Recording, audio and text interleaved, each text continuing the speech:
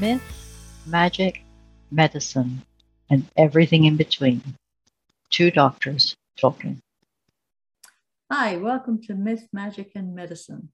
Today's guest is Elizabeth Hughes, a Stanford-trained physician, dermatologist, who was practicing for a couple of decades before she had a little bit of a change of direction. So I'm just going to open it up to Elizabeth to tell you about herself a bit and what led her to realize that the way we've been trained in Western medicine was not the answer to everything.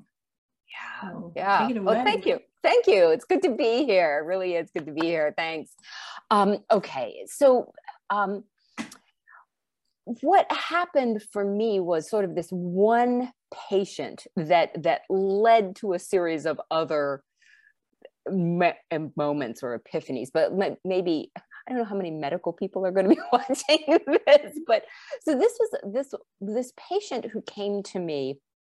So I'm a dermatologist, and bread and butter sort of dermatology is what I do. I do a fair bit of surgery, and a woman came to me who was in her early 80s, but other than an leg ulcer, she was in perfect health. She had no underlying conditions that would give her a leg ulcer or make it so that the ulcer couldn't heal or anything like that. But what happened for her was, after a small injury to her leg, which she took care of properly, the sore didn't heal.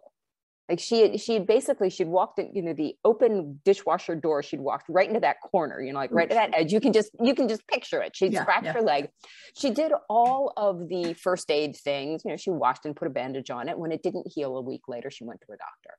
The doctor said, well, maybe it's infected, and took a culture and gave her antibiotics, and it got worse. Oh, well, maybe it's the wrong antibiotics, et cetera, et cetera. So back and forth and back and forth. For months, and I don't mean like a few weeks, I mean like 6 months, she had gone to all of her doctor's partners. She had been going to wound care, getting twice a week wrapped up in the latest bandages, that would, the type of thing that you use for people with burns. She had seen a vascular surgeon, had ultrasounds, really everything had been done. And because she had been going to wound care twice a week for about 3 months, we had brilliant measurements that showed every week, despite doing exactly what you were supposed to do, the ulcer was getting larger and not smaller. And I send people to wound care all the time for leg ulcers, and I know what it's supposed to happen. The opposite was happening. So somewhere along the way, she had developed an allergy to some component of the bandaging that had been done on her leg, because every few weeks when nothing was happening, they switched it up and they tried something else on the leg. And somewhere along the way, she developed an allergy. And so and the question to me that came as a dermatologist from a general surgeon said, okay, we're going to have to do a graft. Mm-hmm. And I need to know what we can bandage her with later on. All right. That was the question for me, the dermatologist. Like, was that the first point you met her, or that was the first point I met her? So that this leg ulcer that had been going on, everybody had given up on it healing naturally. Mm-hmm. She was destined for a skin graft. The patient herself told me that the surgeon said, well, you've got a 50% shot for this to work. Like even the surgeon said, well, I don't think this is not 100% shot. It's still going to need to heal. It's still going to need to heal. Exactly. Yeah. And so she unwrapped her leg, and this, she was from knee to midfoot, the whole area of the bandage. She had a raging contact dermatitis, red, scaly, blistery, weeping. And she had an ulcer that we were looking at tendon now on the lateral side of her leg. Mm-hmm. We're down, all from a little cut, and all because she had gotten absolutely appropriate medical care. She had not missed an appointment. She had taken every pill of antibiotics the whole way along, right? Mm-hmm. The whole way. Done everything. The perfect patient. Everything. And here's what happened. she said to me, you're talking medical things, but what she said to me was this. She said, everyone tells me I'm old, and I'm just going to have to get used to this. And something in me, like at that moment, I could just sort of, I don't normally sort of get forceful or strong or say no to patients, and I definitely don't think I swear normally because to patient, but I think what I said was, that's BS, that's BS. And what happened, she's just like, really? Nobody has told me that this could ever heal. Every single doctor, every single wound care nurse, everybody had told her. So from the very beginning, she'd been told it would be difficult because it was a very minor injury. It was a very minor injury, and nobody had told her along the way that it could heal. Okay, so back to the medical things. I don't make much of this moment. I just go on my merry doctor way.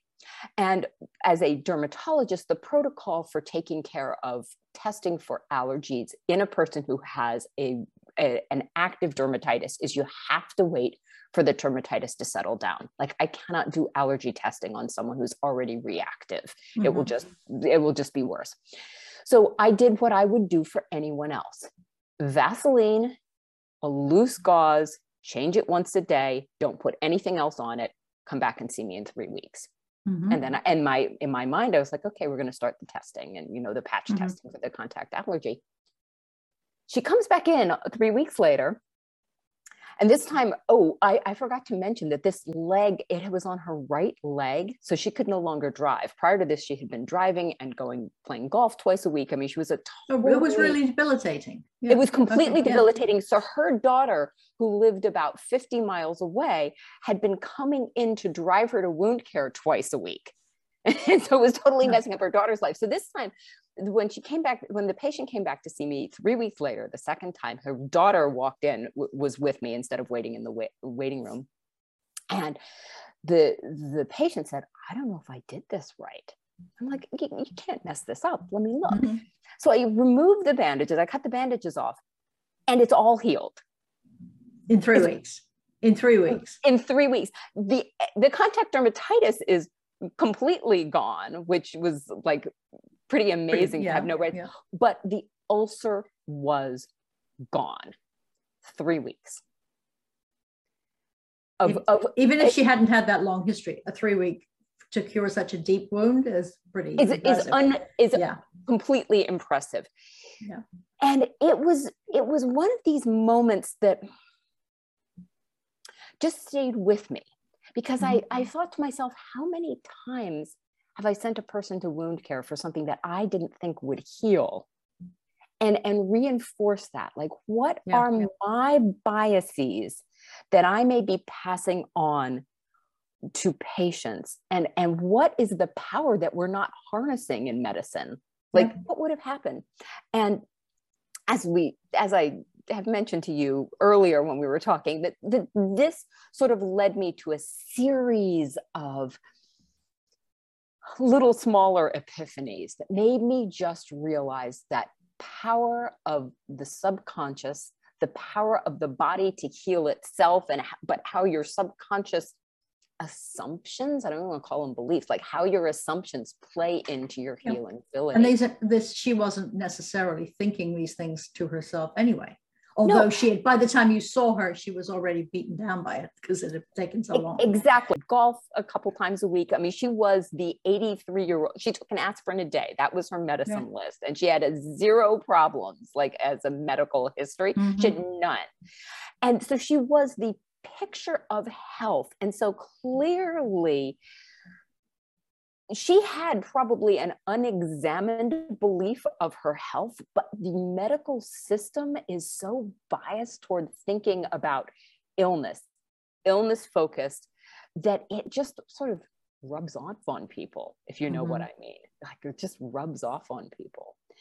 And to talk about some other, epiphanies that came along. So when I would have to go into the hospital to do consults, I used to love to go into the hospital. I was like, oh, this is where people get well. Like, I'm going to go in and make people well. And now I walked in and I said, like, oh my goodness, this is a temple to illness. Yeah. We put illness on a pedestal. And yes, not to say that there aren't good things that happen, and not to say that you don't have to use medical treatments, but what if the underlying assumption was wellness and the power of the body to heal and use all the tools that we've got? How would that shift medicine and health in general? It's a fascinating question. Absolutely great. Well, of course, with my own interest in hypnosis being used in the medical field. Yeah, entirely. Subconscious beliefs drive so much. How has this experience changed your own practice? Oh, dramatically. Okay. Would you like to explain? Well,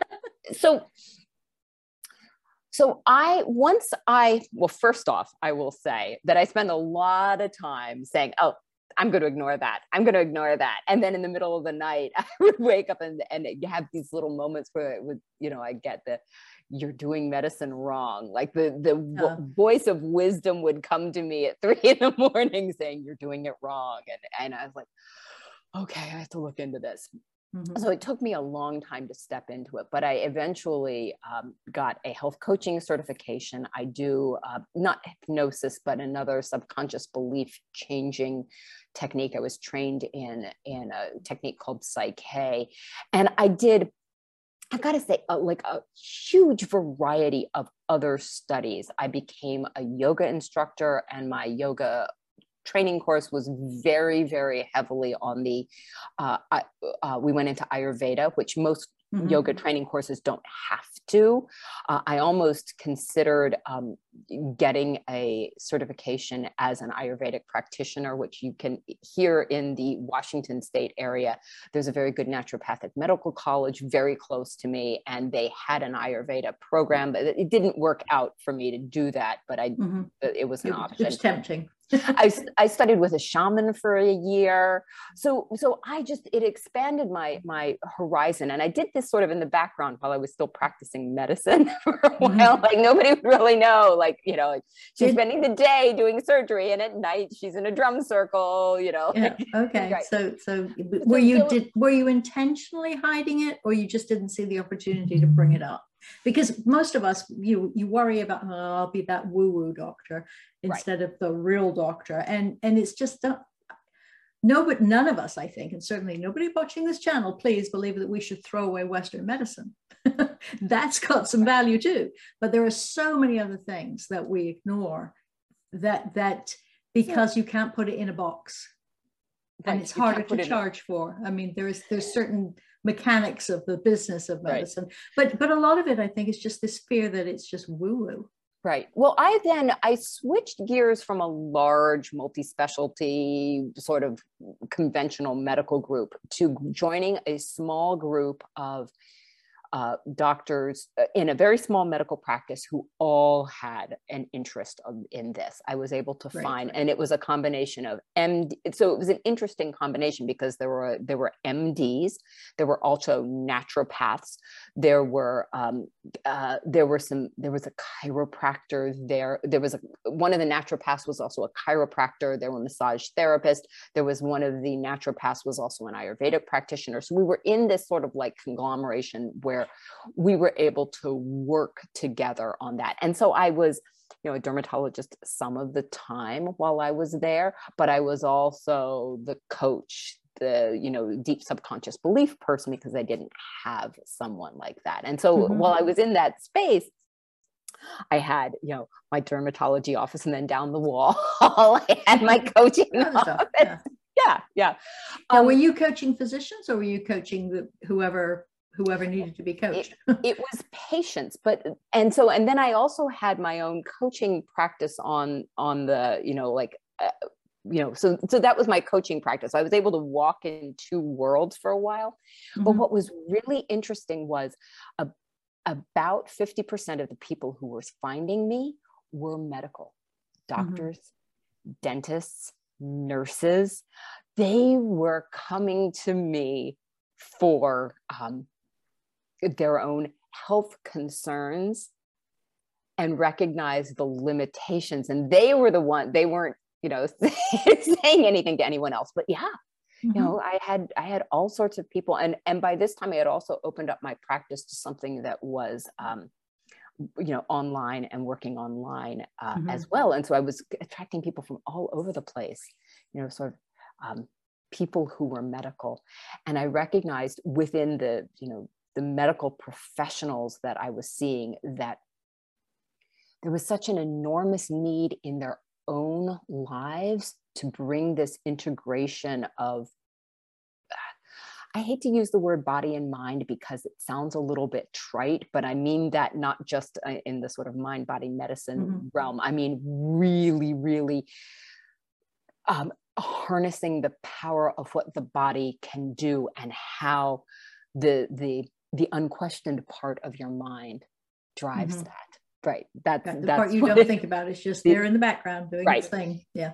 And eventually, actually, at the end of 2020, so it's been a little bit more than a year as of the time we're recording this now. At the end of 2020, I actually left the medical side of the practice entirely. And this is because my own continued growth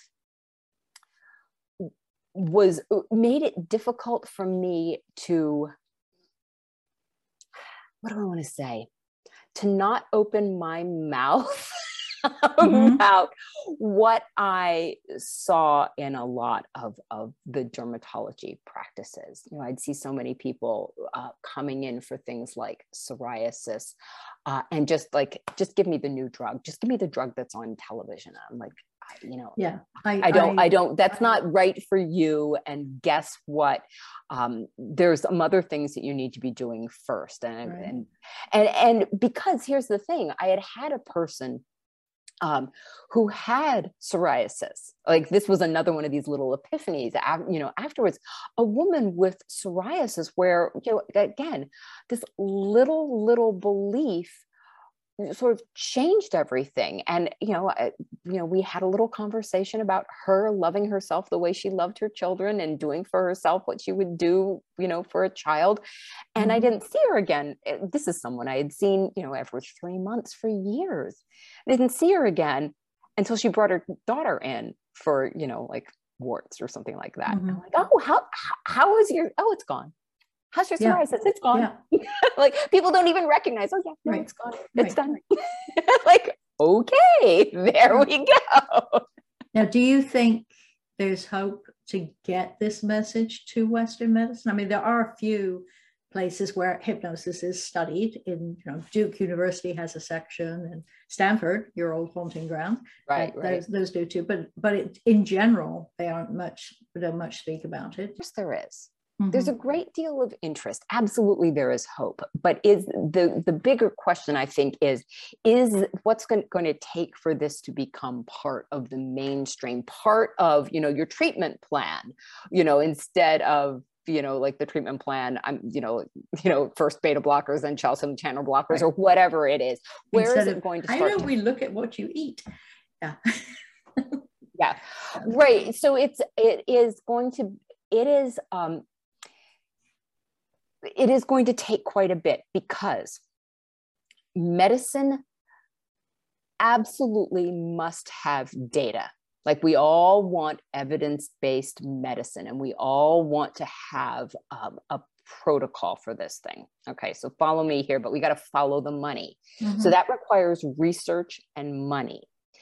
Now, at the moment, people may not realize this, but something on the order of 80 to 85% of all research money is industry, pharmaceutical companies. And that wasn't, even when I went to medical school, it was kind of 50-50 government and research. It's now overwhelmingly. So even places like Stanford, where I did my residency, gets money from industry. And of course, what does industry want? They want blockbuster drugs. Yeah. And so that's not going to make it into a journal, and then it's not going to make it into your standard of care guidelines. And it's not going to be paid for by insurance. So we've got this, and it doesn't matter what I mean, I often say that we could fill entire medical libraries with information about how, self-healing, about, the power of the subconscious, about what hypnosis or, and art therapy or whatever you want. You could fill a medical library with all the evidence, but it's not as much as we can fill, like a shopping mall with all the other stuff about how, the pharmaceuticals. Like, so there is evidence. It's not that there is, but there's just this preponderance. So much more. Mm-hmm. There's an avalanche of the stuff that's been paid for. Yeah. And that's where the problem comes. I strongly believe that let me see how I can put this politely. It's okay. I can edit. Yeah. No, I'm not gonna, it's not gonna be edit. There is a real problem with the way, especially in the United States, that medical care is paid for, that plays into it. Medical care is, the insurance companies make a profit off your illness. And so, your treatment needs to be as cheap as possible to get some sort of reasonable outcome. And I mean, I use that like reasonable outcome because it's not really good health. So if there's anything else additional, it's not going to be paid for. There's not going to be paid for. So I actually think part of the getting it into Western medicine is for the general public to realize what a disservice their insurance is doing for them, and having them recognize that either these need to be coordinated into treatment, or to just say, this is important enough and I'm going to use these techniques, out of pocket, because it's that important. It's as important as, whatever else. Yeah. Good. Yeah. Thank you. That was a fire hose. Which is great, because it's so interesting. There are so many different ways to approach the subconscious. Did you say you'd studied Reiki, or am I mixing? No, I haven't studied Reiki. Yeah, no, I haven't done Reiki, but absolutely all of these wonderful biofield therapies and I mean, it is amazing what is available. And what's wonderful is the nursing tradition has that. It's sort of built, it may not be part of the main curriculum, but there is a tradition of healing touch and that came from the nursing background that we doctors need to bring in. And, we doctors like, I'm a doctor, I'm not a nurse. I'm like, well, guess what? We need more of that patient level caring. Right. There was a big put when I was a resident, which is back in the 80s. So I'm an old person. There was a big high touch, high tech was the sort of the mantra. That the nurses were massaging NICU babies, which is lovely. We suddenly started talking about skin to skin, so whisking babies away from their mothers and doing all the tech stuff, but none of the support stuff. Right. But it's baby steps, and we seem to realize these things and then pull back. And it's probably finances that do it. You can't prove to me that doing that did anything, so we're going to stop doing it. Right. Which is, Right. And it's, and of course, it's very hard to do placebo studies on these things, unfortunately, because the mere act of being in a study is a placebo effect. Right. And there's great, in the, I think it's the Harvard School of Placebo Studies with Ted Kapchuk, who has done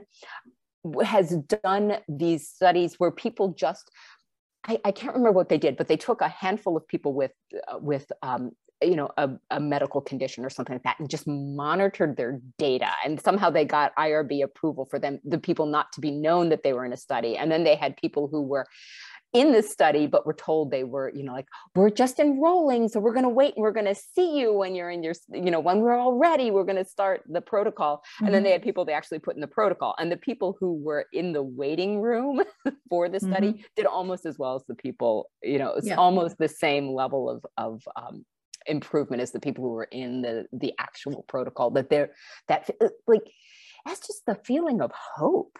Mm-hmm. That feeling of hope is kind of missing from medicine when we're all trying to be realists, and we're all, as I will say again, we doctors, we're afraid of being sued for not, living up to our promises. So we never promise anything. Yeah, never promise anything. So that woman with the leg, there was no human way. If a second person walked in, and I would never say, "Oh yeah, I can get that healed in 3 weeks." Yeah, right. Just look I would never do that because Yeah, it's always couched with. Well, most people. Right. Most people. Yeah. Well, thank you very much. And I hope you'll come back again and we can talk about some more stuff. That would be great. Thank you so much. You're welcome. This has been a pleasure. Thank you. Thank you for joining us at Myth Magic Medicine. If you have found this episode useful, you can apply for free CME credit through the link provided in the transcript. If you're not a medical professional, please remember, while we're physicians, we're not your physicians. So please consult with your own healthcare professional if you think something you have heard might apply to you or a loved one. Until next time, bye-bye.